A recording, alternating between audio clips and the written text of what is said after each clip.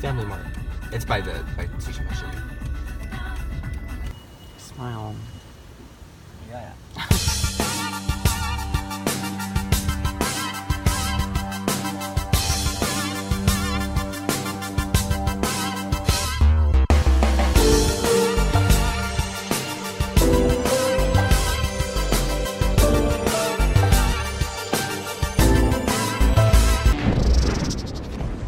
Sing, Lex. Please keep singing.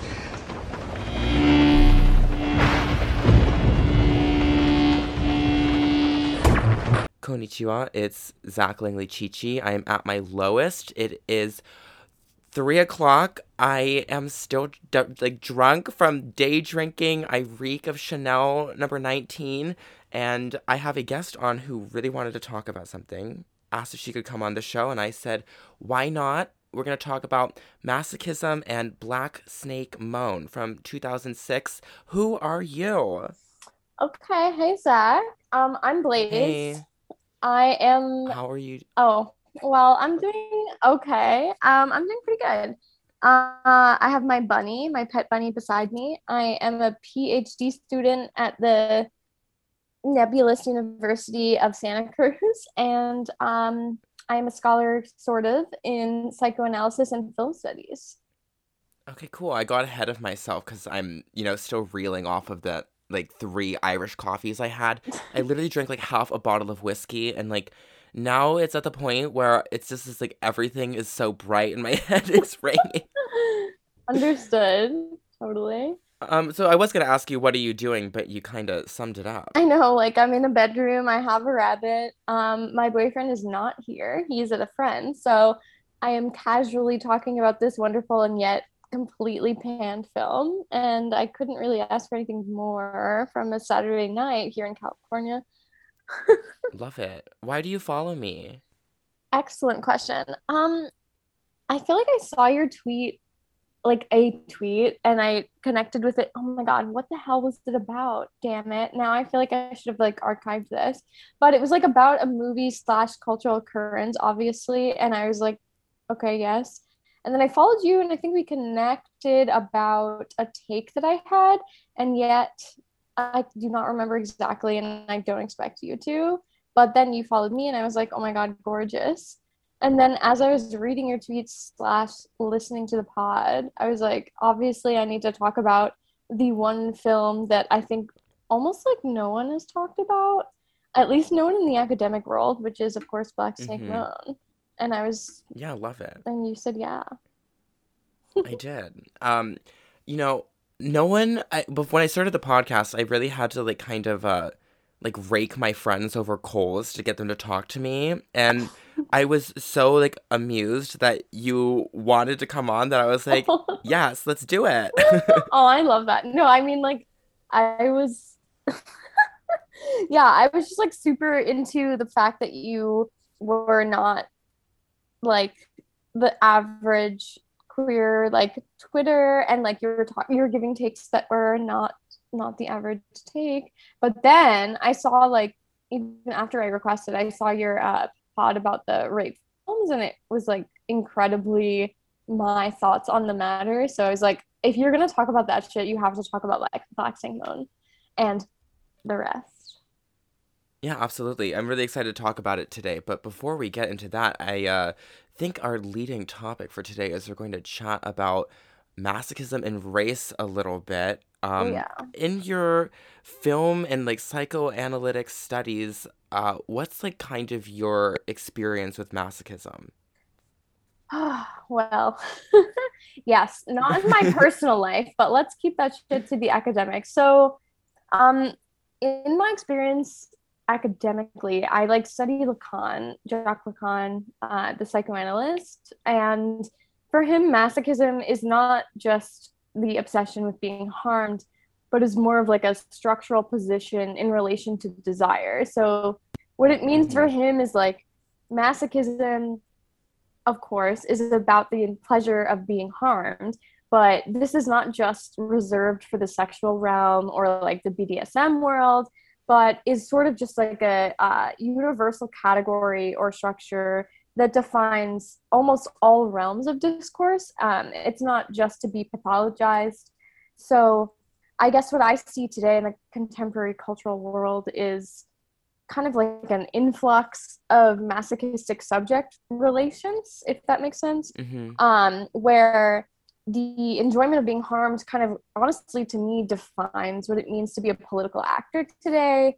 And what's funny about that is that as much as it is a political position, that position is sort of being delegitimized in cultural production, like in film or in advertisements, right? So I guess like in the post Me Too world, there isn't really supposed to be a person who enjoys pain, right? So because it's become a political thing, which is to say being harmed is bad, which it is, of course.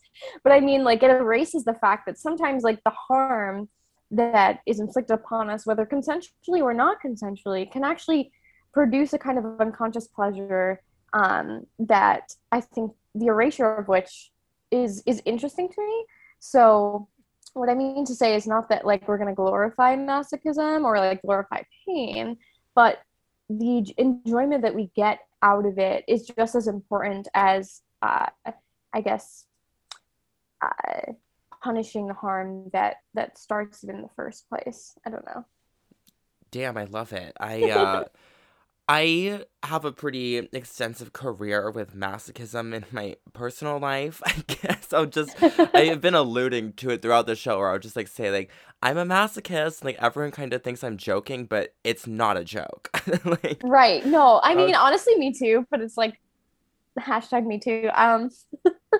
Yeah. No one wants to like, no one wants to hear that, you know? Like it's kind of, I don't know why I was like so afraid in college, but like when I first started to like realize that like I was like interested in like being subjected and feeling pain, and I've always had an interest in the extremity of experience, and that especially like, you know, takes to art and what have you. But in terms of like sexuality and like corporeal experience as well, I like have always loved like the most extreme and kind of intense like experiences you can have.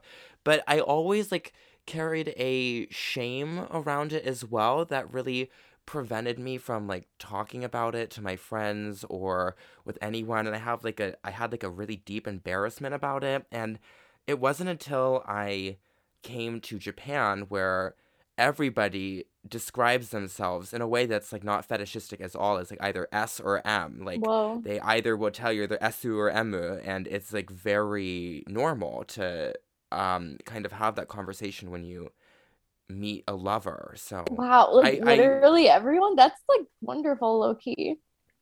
I'm sure I'm generalizing a little bit, and also I find that my sexual partners have been a little bizarre, you know, me being a white gay person in Japan. Right. Like it's probably not the normal realm of human beings, but nonetheless, every person I've talked to is like familiar with that language, even if they don't use it to describe themselves with, which has been my experience up to this point. Oh, wow. That's liberating. Yeah, I mean, like for me, I mean, like not to be too like personal, but you know, whatever. I'm like a person who has experienced like childhood trauma, but because I mean, like I'm fine, I'm good, whatever. In my experience of like I guess you could say recovering or like coming to terms with that, I realized first of all that the ways in which I obviously reenacted whatever that trauma was, you know, in like sort of like you know, not identical ways, but in my relationships, etc., in which I would like start to become the victim of some kind of harm. And once I started learning about psychoanalysis, I realized like, okay, we don't just do things like that because there's no reason. We do it because there's always like some kind of strange pleasure in reenacting the things that we repeat. And for Freud and Lacan, it's called repetition compulsion, where the conscious thought of, oh, this sucks and I hate it and I'm suffering is really covering over the exact opposite. And so I realized that once I was like reflecting on a very terrible relationship, and I was like, wait a second, I absolutely did enjoy feeling like I was this like woeful being. And yet, at the center of this woeful being was the fact that I was actually causing the harm in the relationship. So it was like this very complicated relationship. And that led me to research the degree to which pleasure is always operating in all of the things. I mean, and when I say all of the things, I'm not even like generalizing, like things that we repeat that are harmful, there's always like a unconscious enjoyment underneath. And so I started to research masochism. That's kind of my experience with academically beginning to understand masochism as well, is that I was really curious about like the why I wanted to do this, and it was after a particularly rough relationship I had with a bisexual guy who just eviscerated my heart, and I had put myself in the position to be like victimized by him and like emotionally injured by him very willfully and knowingly. And right. you know, it wasn't because I'm like I want to suffer. It Yeah. was more of like a subconscious like positioning of myself or something. And it wasn't until like a year or so later when I was like revisiting like my memories of it and like why I had been so obsessed with that guy and like kept injuring myself about it. And my first intuition was like, oh, like all gays and women are like this. Like Right, it's just like exactly. and I think that is kind of true. It's like basic impulse for gays and women to produce drama by means of emotional violence. Oh, But absolutely. yeah, like I think that that's just base nature. But I ended up reading Deleuze. Did I say that Oh, right? you did. You absolutely did. Woo, look at me go. I've never studied philosophy ever. I just started doing it for like purposes of self-grandization. But No worries. I read Deleuze. I read Coldness and Cruelty, which is coupled with Venus and Furs. And that was kind of the beginning of my understanding of it all, because I began to recognize that when you create that masochistic contract with like the Sadian goddess or whatever, Oh my like the God. person who you want to inflict damage on you, what you're really doing is you're just crafting them in your little statue of desired image. Wow, I've never read that. And also, like, wonderful to hear that Deleuze has a good thing to say about masochism because, like, as a Lacanian, I'm a little biased against him, but that sounds like Hmm. on track with something I would believe and say. So wonderful. Yeah, I can't even like describe myself by any like philosophical terms. I just like tritely select something that looks interesting on the cover usually when it comes to philosophy. Lol. Like I did search out Coldness and Cruelty because I wanted to read about masochism, but like when I read Beyond Good and Evil last year by Oh, Nietzsche, yes. I did it because the penguin cover was cute. Oh I my liked the God, cover. what is the cover? I don't even know. It's a little man in a bunch of like triangular, like brightly colored shapes. And it was like it really set my gay brain off. I was like, oh my God, cute. And I read it and I enjoyed it. And then I read Powers of Horror by Kristeva Oh because my she looked really God. dramatic on the cover. Oh my God, she looks very upsetting on the cover. I mean, I honestly never thought that that was her because I was just like, they literally took a stock photo of like sad, like slightly ethnic woman or something. I like Yeah. didn't know, but yeah, no, she's so upset. Yeah, I love her. I love the way Kristeva looks. Like I am obsessed with looking at like any pictures I can find of her, like from like the 90s or 80s, where she just like always looks so put upon. Yeah. Now I'm like Googling her image because need to look at more. Oh, and then I read Capital because I do like Marx, and I was in my little communist moment where I was really certain I was going to be able to be the one that breaks down capitalism for good. I now see that that's kind of a hopeless endeavor, but I really enjoyed the aesthetic experience of just like forcing myself through 1,000 pages of Capital, and I thought it was very artistic. And then all of it evacuated my brain immediately. Oh my God. That's funny. Like I'm like TAing intro to Marxism right now and we haven't gotten to Capital yet. and I am dreading the day because I straight up have never read it. The early marks I'm down with, but I don't know that I can understand things like value and exchange that well. I'm more of a philosophy brain, and that sounds a little Right. bit like money. Anyway. Um, my experience with it is that it boils down the concepts like so into such basic, nebulous, like anti-real facts about it that Okay. I was able to keep up for about 200 pages before my brain started getting wary after like week 3. Okay. And I kept notes. Like I marked out my copy really well, and I had like a journal that I took down my thoughts in. So I think if I reread what I wrote about it, I'll be able to get back to it. But in general, philosophy to me is a tool for thinking more about myself and nobody else. Yo, for real. Like, okay, so Lacan, my homie and my number one, the first concept that I used to get into him was this really wonderful one called jouissance. In French. Oh yes. Right? Exactly. In French, it just means pleasure, enjoyment. But of course, the more capacious language of French, like it probably means like 10 things that I can't say. But it essentially just means like, yeah, the pleasure that is within pain, but also like a feeling that is beyond both pleasure and pain at the same time, like this feeling of complete, like almost like overwhelm. And as soon as I learned it, I was like, okay, I'm on board with psychoanalysis because this explains a number of different feelings for me, including like being too drunk or feeling like I love my boyfriend too much, so I'm gonna shatter my brain, or feeling like I just got dumped, that I have no other place to go except for to completely self-annihilate. Um, and is leads us back to masochism, which is to say that I think, the general psychoanalytic understanding of it is that the jouissance produced by self-harm is exactly what I just described. Like it's something that is not just pure like fun or happiness, but this thing that is excessive of both pleasure and pain, and that is sort of just exactly that experience that shatters both of those categories, but our brains like can't really comprehend it, and therefore usually categorizes it into either one, pleasure or pain.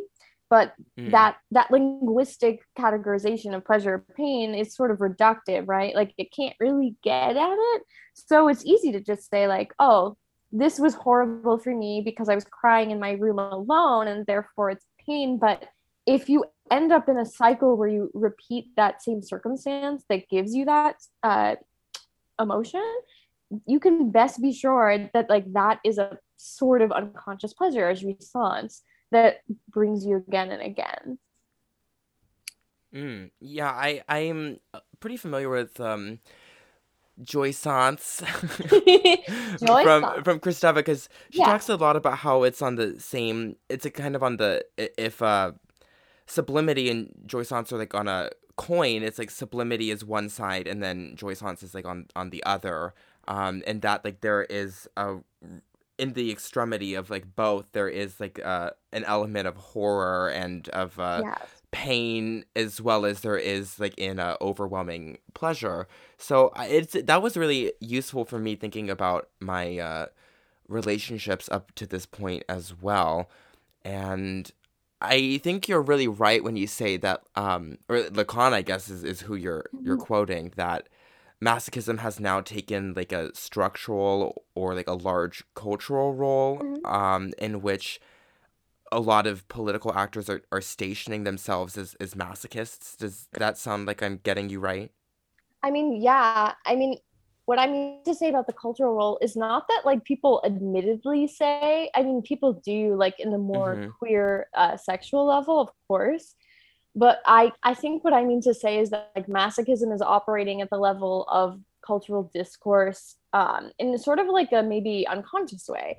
So like I don't know, I don't want to get too spicy here, but like any call to being harmed by a structural position or like an identity position Mm-hmm. Of course there's like a legitimate conscious level of pain, and that is not to be like delegitimized, but there's always operating underneath this level of pleasure that comes from that position, and like that pleasure comes from, I don't know, like getting the attention or the space to voice that pain, and that itself is a means to pleasure. And it's like hard to explain without the use of like a particular example, but I know for a fact from Twitter discourse, for example, that like when you are grieved or when you're experiencing harm, that harm itself is elevated to the level of sort of like exalted status or something like this. So I know for a fact that like that is jouissance, the jouissance of masochism operating. And of course, this is like not PC to mention because it's sort of like an affront to the very thing that they're trying to call to attention, which is the harm, right? So like to say that obviously that someone is experiencing pleasure from their very like socially or culturally oppressed position, like that's not cute. But I think it would do us all good to acknowledge at least the grain of pleasure within that sort of all. Yeah, I think that's like a big answer to a lot of cultural problems. And even though it is hot and spicy to say that people like being oppressed, I mean, I'll just say like I do. Like Right. I mean, like, yeah. I'll say it. I mean, yeah. Not to, bastardize your words or anything, but I guess like when I was in high school and I was surrounded with feminists and I could not claim female oppression to myself, I was like, wait, I can go the gay way. And so I spent like years like digging myself into as much like how have gays been oppressed as possible. I felt like little, this sounds really psychotic, but it's all true. Like I found like little pricks of joy whenever I found like some new horror like affronted to gay men. Like I spent my entire like college career like doing like literary research on like HIV/AIDS literature, and like the more terrible it got, like the more satisfied I felt. Yeah, I mean, I hope. I sound evil. No, I mean, like, I am right there with you, which is why I'm going to say, like, I hope that's universal because otherwise I'm a literal crazy psycho. But, no, I think, honestly, it's just we're women and gays. Like, that's probably it. This is the women and gays story. Thank you for watching. Because, I mean, do straight guys do this? I can't. No, you know what? No, I guess they don't. I mean, they do I it guess like now. the only thing I can think of is like they do now for sure. I mean, now it's getting there, and I mean, here comes the spicy sauce. It's a lot of the race activism in the last few years has kind of engendered that, and the easy target to attack without getting in any trouble is like white people kneeling at the BLM riots last year. Exactly. Oh God, that's like the worst kind of this too, because it's like, it's not, if there was going to be something called genuine jouissance of masochism, that is not it. It's like, okay, for example, the reason the white people kneeled, etc., the reason the white people like need to like self-flagellate, and I am a white person, but is sort of to me like a mimicry of the, let's say, more legitimate form of quote unquote victimhood based jouissance that occurs at the level of POC, right? So like, okay, POC are legitimately aggrieved at the level of the material, and that is bad. And so white people are like, oh fuck, like how do I deal with this at my own level, except for to, okay, yes, self-flagellate. Like the POC are being flagellated by the state, and so I must do this personally. And yeah, I mean, it's the same like psychological effect, except for it's probably more successful when the culture and state are flagellating you, because jouissance like operates best when it is given from another. Like, yeah, for example, like Lacan has this category called hysteria, which today means a whole lot of things. But for Lacan's psychoanalytic perspective, hysteria is this position where like your only desire is to keep desire going. So the moment you get what you desire, that shit is no longer what you want, and it's actually gross and you need to get it away. So the classic example, weirdly enough, is Marilyn Monroe, where she like constantly sought out these romantic partners and then was just like completely dissatisfied and like went on these like binges of drugs or whatever it was. But at the end of the day, her dissatisfaction was the fact that like every desire she got was not it, and she kept desiring something that would fulfill it, and unconsciously knowing that there would be nothing. So what that means for like the general culture today is that like, I guess the status of victimhood, the status of feeling wrong, just like Marilyn Monroe might have unconsciously or consciously felt, is that there will never be something that will actually end that feeling. In fact, the feeling of not getting what you want is itself a self-perpetuating thing that will lead to more positions where you are in that state of lack of satisfaction. And why? Because satisfaction is actually terrifying. Yeah. And that makes a lot of sense, I think, and especially when you apply it politically or topically. I mean, if we sort of like focus any sort of activism or politic around that kind of satisfaction and like the orgasmic release of like getting what you want, like it's going to lead to just more like failures and I guess sort of like a simulacrum of what you want, but not quite like what it's supposed to be. So we're just going to keep like birthing these political means that actually don't have any consequence or resulting effect on, you know, the victims, which are the people of a country or a state. Right. Yeah.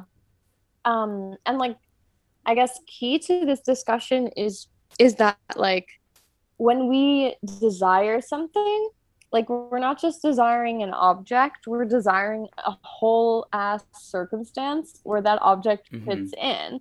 And for Lacan, and for like anybody, it's called a fantasy, right? So the purpose of a fantasy for Lacan is to actually like keep us desiring, not to just like set us straight on a path towards getting it, but to literally keep us desiring.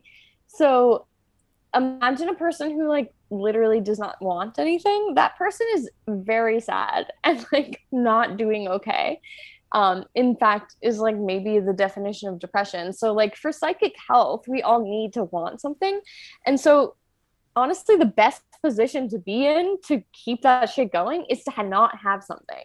And I think that if you read the Lacan of Freud or anything, you'll realize that like that is the structuring, I guess you could say like catalyst for what subjectivity is that we need to want something and we need that want to fit into a fantasy.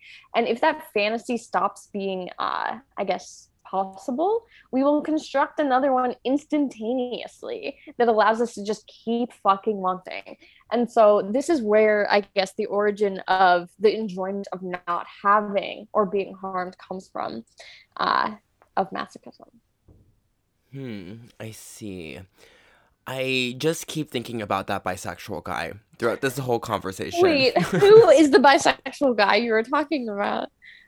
I just saw this guy for like 4 months and it was so intense and like such a thing. And he immediately I don't know why I said immediately. He suddenly broke it up out of nowhere. And the way he did it was that he said he was coming over. He like was in his car outside of his house. He like texted me that he was there. I like looked at him from like the balcony, and then he like called me and was like, "I can't see you anymore," and that was it. Right. Oh God. So then I spent, months like without, having the object that I know I can't have, flagellating myself with the memory of him. So Exactly. So I wonder, I was like, well, not to have the object is like, I guess the academic ideal, but I can tell you, me not having that object was not great. No, I mean, yeah, like me too. Like, okay, I was in a relationship where it was long distance, so obviously the object was simply quite out of reach. But the very fact that I could have it and I could even think of the ways in which I could do better to make it happen or to get it to me, that was the reason why I thought the sex with this person was the best I ever had. Like today I'm in a healthy relationship and I love him, but like that degree of like sort of like psychotic desire and attachment isn't present precisely because I know he's still there, like he's not leaving. And like that's what health is. But tell that to the greater population, if you translate it to the greater, like, I guess, cultural discourse, like people don't like to hear that. And like I guess an example of that would be the immutable and transient object of sort of I guess anti-racism today. Like, when can we get it? When can we stop being upset about it? And I don't know. It seems to me that like every step along the way that we approach whatever that utopic moment is, there's always something yet to be gained. And it feels a lot like that relationship with my long distance boyfriend in that way, which is to say it was hurting me to want it, and recognizing the things along the way would have been a little better. Yeah, it's tragic that health is actually such a boring and like not, extreme experience. And maybe that is what like drives gays away from marriage and why I think that like gay marriage is, merely a luxury novelty and like not really a fundamental cornerstone of LGBT liberation, is because like achieving like a sort of domestic health that is absent of those extremes is boring, and unless like gays are loaded up with poppers and crack, it's like not gonna oh my god yes. Okay, have you not gonna keep them going. Have you heard of the book No Future by Lee Edelman by any chance? I haven't. Okay, you're gonna die at this book. You're gonna love it. Okay. I'll do my best. I'm putting it in my Goodreads right now. No Future. To do my best at a small synopsis is, so Lee Edelman, white gay man, scholar, brilliant. He basically writes about gay marriage and specifically gay childbearing. And he draws upon cultural examples and political examples where everyone always talks about the child as this thing that we have to like consistently sort of anticipate and protect, even though it doesn't exist yet. And so he's saying like gays, as people who can't naturally reproduce, are inherently sort of opposite of that child figure. And he uses this as a step into discuss why actually the queer incapacity to reproduce is like sort of this anti-futurist, I guess, like modality or whatever. And so that queers are against the future because of this incapacity, and therefore the future as like a horizon of, I guess, constant deferral, like, don't worry about it, we're going to get to it in the future, or like, don't worry about it, like, this is for our kids in the future.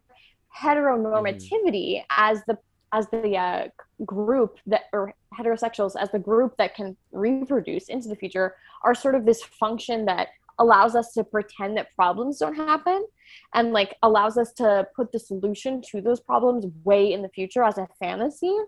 And so queers, for him, their responsibility is to sort of disrupt that as like an inherent capacity, and to like I guess disrupt the phantasmic quality of like pretending that something is yet to come. So for him, and like this book is so funny, it's like such a psycho polemic. A lot of it's like very hard to understand, like ridiculous Lacan film theory, but the intro, I will say, is like, he basically has a line that says, fuck the future, fuck little Annie, orphan, whatever. And like, I mean, he just straight up says this. And it's about like harnessing the capacity of like I guess maybe anti-fantasy and anti-future at the same time, and Sure. recognizing the degree to which marriage, political recognition, the ability to adopt are all subscribing to a fantasy of sort of like constant reproduction of the same, I guess. Well, anti-fantasy kind of sounds like what everyone needs like a dose of in the political climate. Like on the same note that you were talking about, like the utopia of anti-racism, it's like, the movie we're about to talk about was like made in like 2006, and that was like at a time when I think a lot of people, at least white people, felt like the racial utopia had been reached, and then with like the election of Barack Obama and race kind of becoming a common polemic again, is that in pursuing that utopian idea, we've kind of just elongated the spiral in like new and devious ways, I think. Yeah, yeah, that's very interesting. Yeah, okay. Like in 2006, where were we really? I mean, we were before Oh God, Obama. where were we?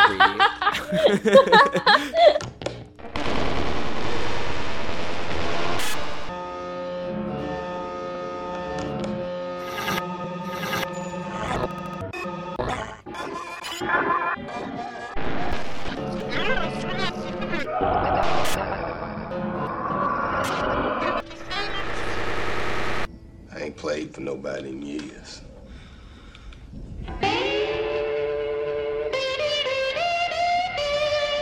Black Snake Moan is a 2006 feature directed by Craig Brewer, starring Samuel L. Jackson, Christina Ricci, and Justin Timberlake.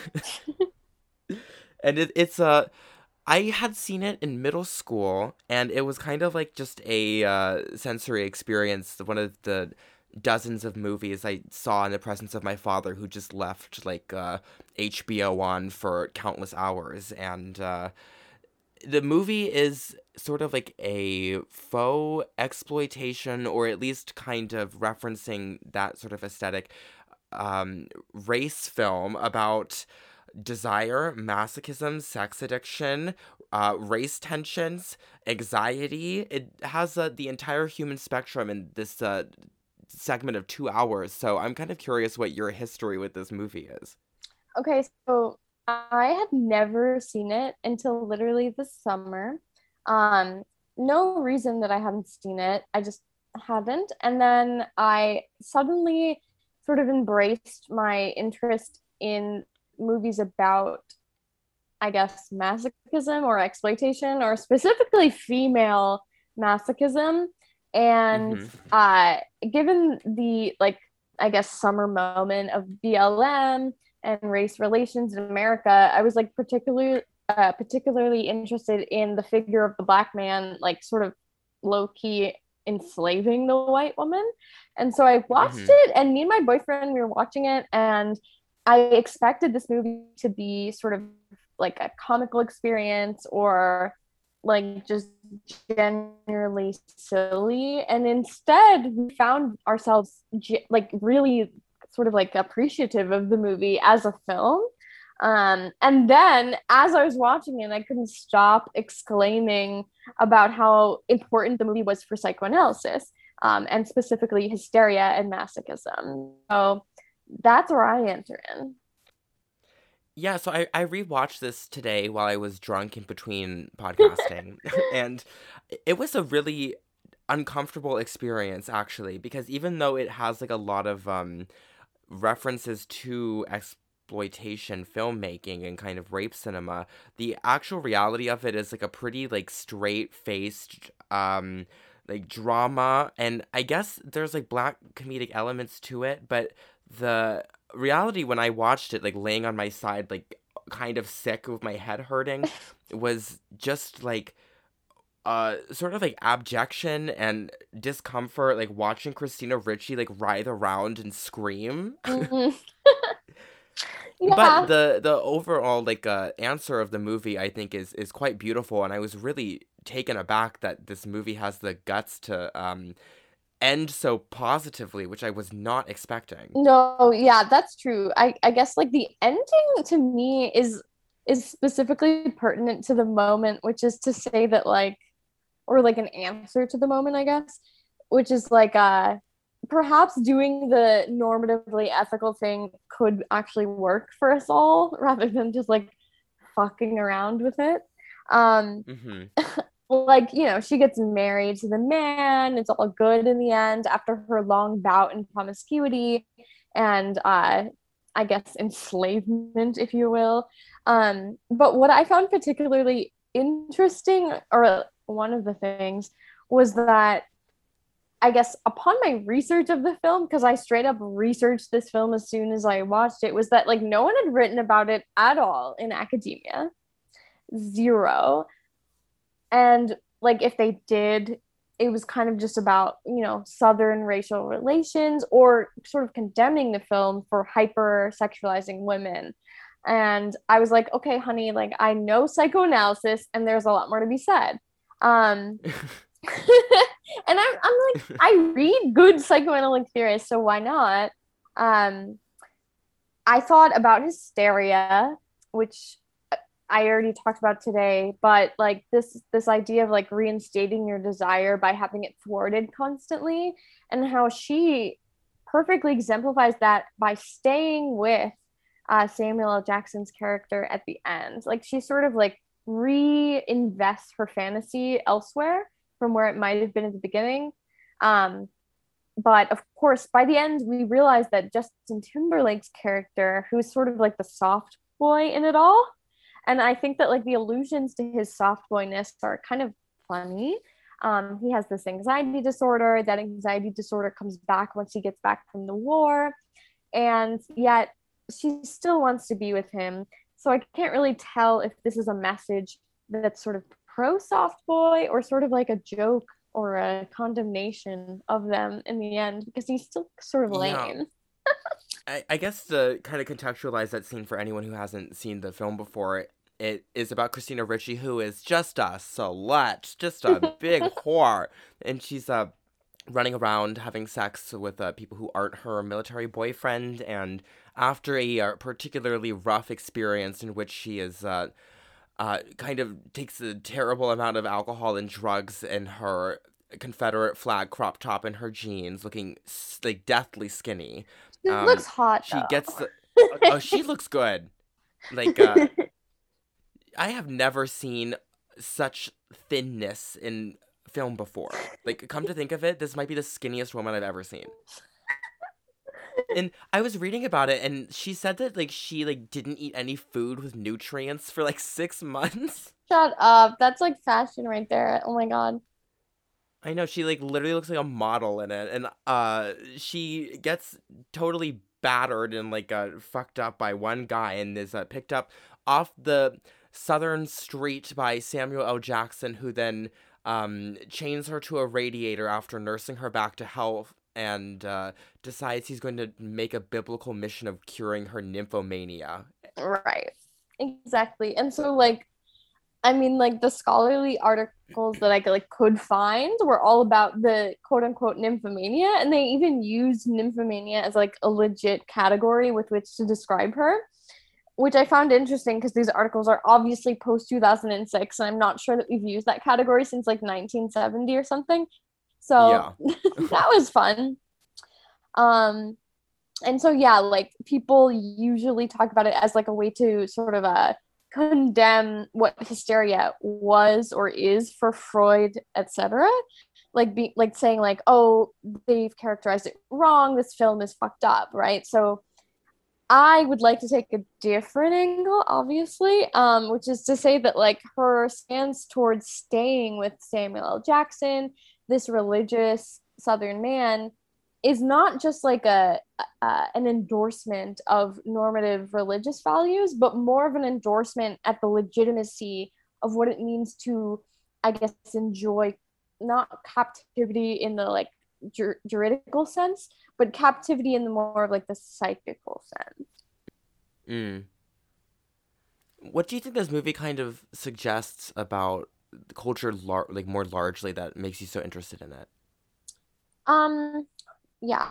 Okay. Well, I guess like today, I knowing that this movie would not have been made in the contemporary moment, uh, Okay, yeah, that is for real. Like, yeah, just I cannot believe that this movie was even made like in 2006 because it is just so brash and like bold with the sort of like racial provocation of it. And I haven't seen anything that gutsy except Paradise Love, which I talked about a few episodes ago with Adam Tedesco. But like the imagery of that movie also um takes a really like aggressive like look at like these sort of power dynamics, and in being so aggressively visible with it, I find it to be very provocative and meaningful.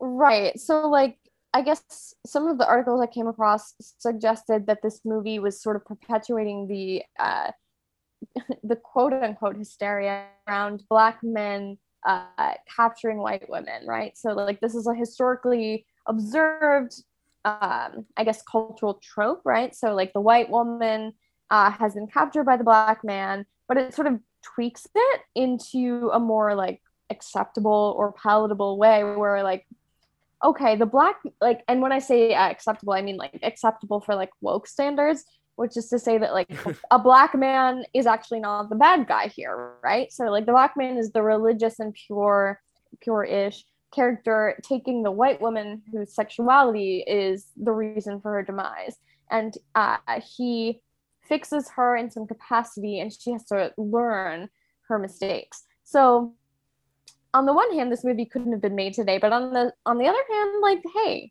there is some kind of message about like racial inversion, like to say that like maybe white women are the people who are doing the wrong, or like white women have a lesson to be learned from the Black population.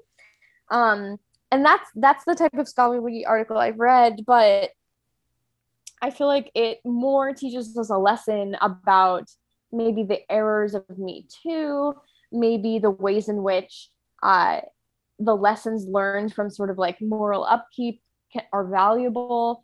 And then on the other hand, it puts a lot of, I guess, denigration at the character of Justin Timberlake, who at the start of the film is already sort of, I guess you could say, weak. And Yeah. so he joins the army sort of, it seems as though he's drafted, but I guess he's not because we don't have a draft in the country at that time. But he actually leaves the army because his anxiety disorder is too intense. And then once he comes back and is reunited with his true love, because they do get married at the end, he has an extreme panic attack when they're in the car leaving to their fantasy home, and she sort of comforts him again. So that part I don't know quite what to make of, but I believe that like there's a lot going on with sort of like an inversion of the contemporary moment's understanding of like racial aggressivity or passivity, and the way gender works within that. Yeah, I was also surprised that I mean just from like the marketing, I watched like the trailer again and like looked at the poster, and like it really does like try to like mark up a lot of like the like race drama in the movie, but actually like you're really right that it really is more about like the sexually masochistic relationship, and is you know really doesn't even have much of a comment about race at the end of the day. And if No. it does, it's like very like oblique and not really what the film seems to be trying to impart. No. I mean, it's straight up not. I mean, 2006, like, what was the political thing happening at the time? Like, I don't necessarily know. Like, anti-Iraq, right? Like, race was not this universal cultural moment for the United States. So, it makes me think, I guess, like, I mean, we were in a historical moment where we were still in this, like, race colorblind thing. But in doing so, it unknowingly or unconsciously articulated not the contemporary like racist viewpoint, but more of this like, I don't know, non-PC obsession with the victim status that women occupy. And Yeah. I don't know. Yeah, I'm feeling a little Well, bit because there's a jumbled. lot of agency in the I forgot her Christina Ricci's character's name, but like she has multiple opportunities presented to her to like get help or like try to like free herself, and like outside of her initial reaction where like she runs outside and like graphically collapses on like the chain, like pulls back on her and she topples to the ground. Oh Like yeah. outside of that, like there are multiple characters who come in and like see her in chains, and like she fucks one of them, Yes, and the other one she like doesn't even ask for help or like want help at all. Like she has the choice, but she chooses to remain chained to the radiator. right. And you brought up the kid that she fucks, and I say kid because he's literally like 16, and he's like this black kid who comes to the home and knows Samuel L. Jackson's character, and she seduces him. Like it's not his interest by any means, but of course, being a hormonal teenager, they have sex, and it's used in the film as sort of like this indication of her continued, I guess, perversion or deviance. But I guess the way that works with racial relations today is that like since we've moved past the 2006 moment and before, because this is a trope that's moved quite a bit since its inception, is to say that like now uh black men, we've revised our I guess opinion of them as sexual predators, which I think is right. But this movie like sort of allows us to see the ways in which white women are actually sort of responsible for the ways in which black men are I guess like made to be seen as predators, but also it's not just doing that in like a purely anti-racist like ideological way. It's to Yeah. me showing the ways in which complicity of the white woman is wrapped up in enjoyment. Like this is the thing we have to really tie into this film. It's not like poor Christina Ricci. I mean, it sort of is, but like it's also like Christina Ricci is having some of a good time. Like, so one of the first scenes in the film is Justin Timberlake's character goes to war or whatever. He like is enlisted, he leaves. And in this scene, when he literally just drives off, she's so sad that she starts to have a convulsion where she starts like masturbating or like Yeah, she's just like humming. jerking off in the grass. Like literally, what does that tell us about this movie is that her pain brings her to orgasm. I mean, to me that was like the first and most literal instantiation of the message, which is like, okay, we can obviously feel bad for the material circumstances that this woman is going through, but the psychical undercurrent is that there is a deep, deep and unconscious pleasure happening right alongside it. Oh, beautiful. That I think is the most important like sort of emotional reaction I had from the movie too is, thinking about how like pain can produce like that kind of pleasure, and then choosing not to apologize or like try to create a reason, or like I mean the movie does like go to some like length to like give her a psychological like reasoning behind this, which I find to be one of the weaker elements of the film, is that she was like abused as a child, so like she's like reenacting that, and I think I would have preferred it to be more vague, but regardless, it's like the movie doesn't like condemn or attack her for that, and it instead like it gives her like a avenue to refocus like that kind of masochistic desire onto a new subject.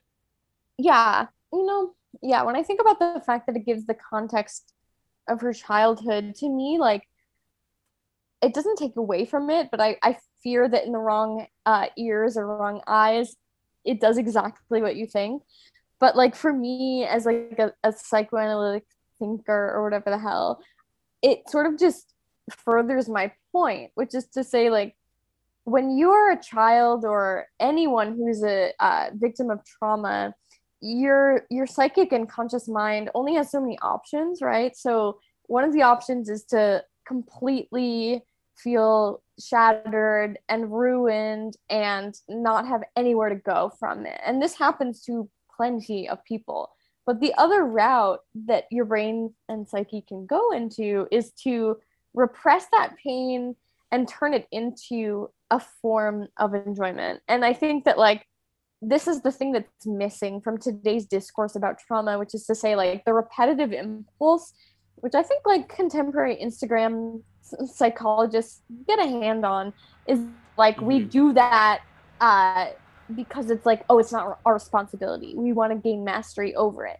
But it misses the degree to which like it's actually useful for us to feel and get that pleasure out of something that's so primary to our psyches or so horrible, because it's saving us from a complete sort of devastation psychically.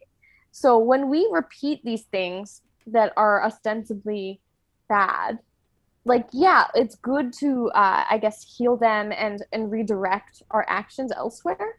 But to completely decry those as unhealthy is not true. Like, that's what's saving us from complete psychic devastation. And I think this movie shows us that. Like, somehow along the path, her recreation and enjoyment of that captivity is sort of what allows her to move out of it. Yeah, I think that's exactly right. I haven't really seen a lot of art that also is courageous enough to express that point of view. Like, I just went on the Perfume Nationalist this week to talk about The Piano Teacher, and like that is like off the top of my head the only other movie that's like so like brazenly in favor of like that kind of like masochism. And I think it's really thrilling to see it in such like a honest context. I mean, yeah. And like, here's my big spicy take of the day or of the night for me, which is to say, okay, so there's this one very notable sort of psychoanalytic book and race relations book called Red, White, and Black: Cinema and the Structure of U.S. Antagonisms. And it's this book that's credited with creating this term called Afro-pessimism, which is right. Oh yeah. Yeah, it's like a theory that says that like blackness as a category is like ontologically or essentially defined by slavery, right? So he goes through all these American movies and finds the ways in which either slavery and that ontological status is either obscured, hidden, or sort of flaunted and exploited. And I just thought about this today, which is to say, like, when your book is an attempt to ontologize and like cement the status of Black Americans like in slavery, obviously you can't include this film, right? Where like the white girl is chained to a radiator by a Black guy. But I think that like this film complicates that ontologization of what captivity means, right? So like, of course, there's a historical materialist element where slavery does, in fact, inform Blackness, but it still misses the level of enjoyment that informs the degree to which that is reified over time. And so what I mean is, like, you can have a founding moment of trauma, both historically and personally, and that can be reified over time, and it's very true on a material level. But when we bring the white woman into it, whose material status is just not the same as the Black person, like, you know, white women are pretty chilling over, you know, in general, in comparison. But this allows us to see, like, the pleasures of that, I guess, not enslavement, obviously, but like that captivity and the ways it can and does reproduce itself.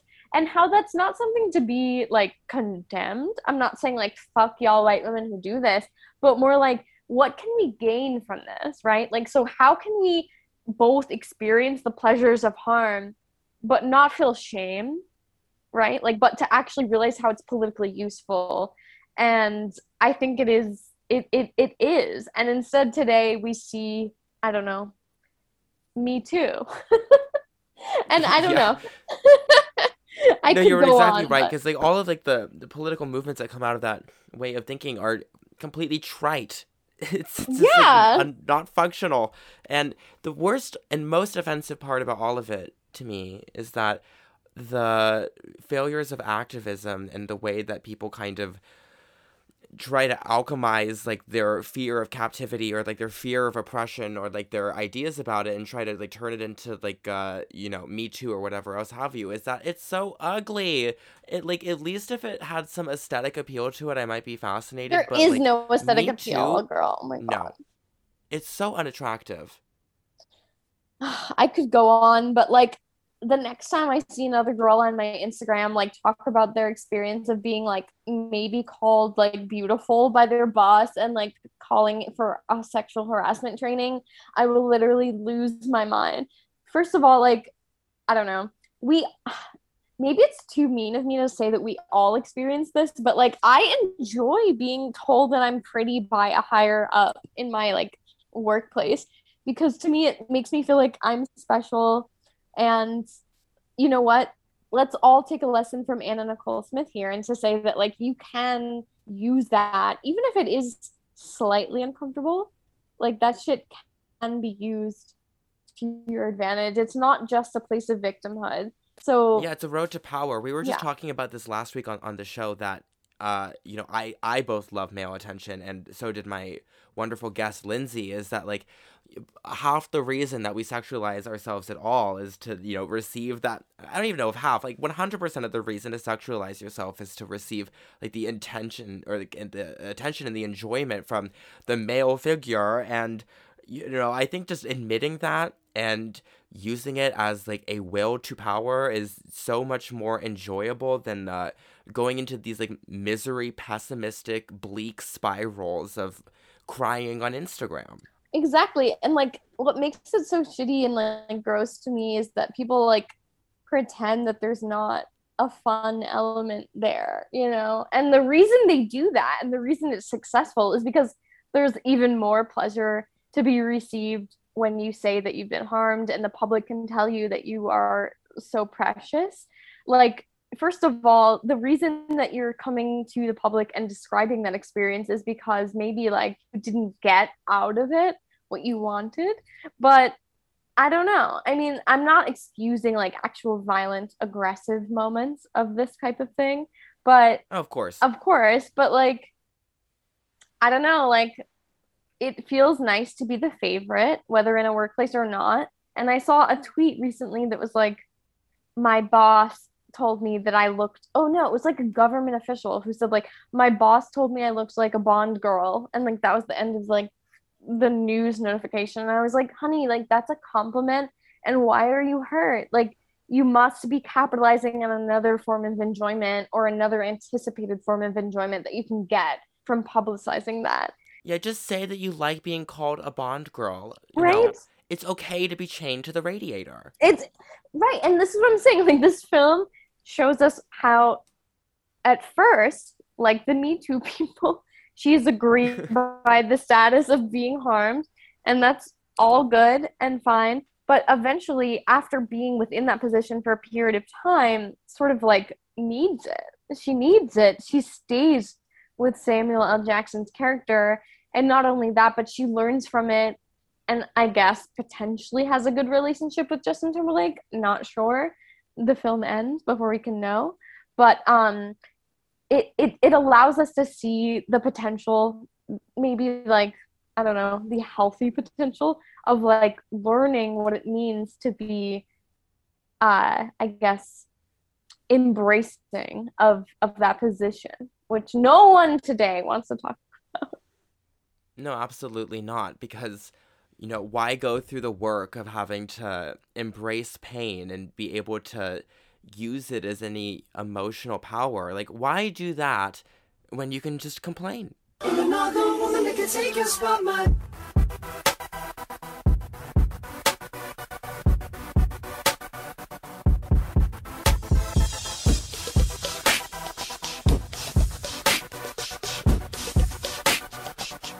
If I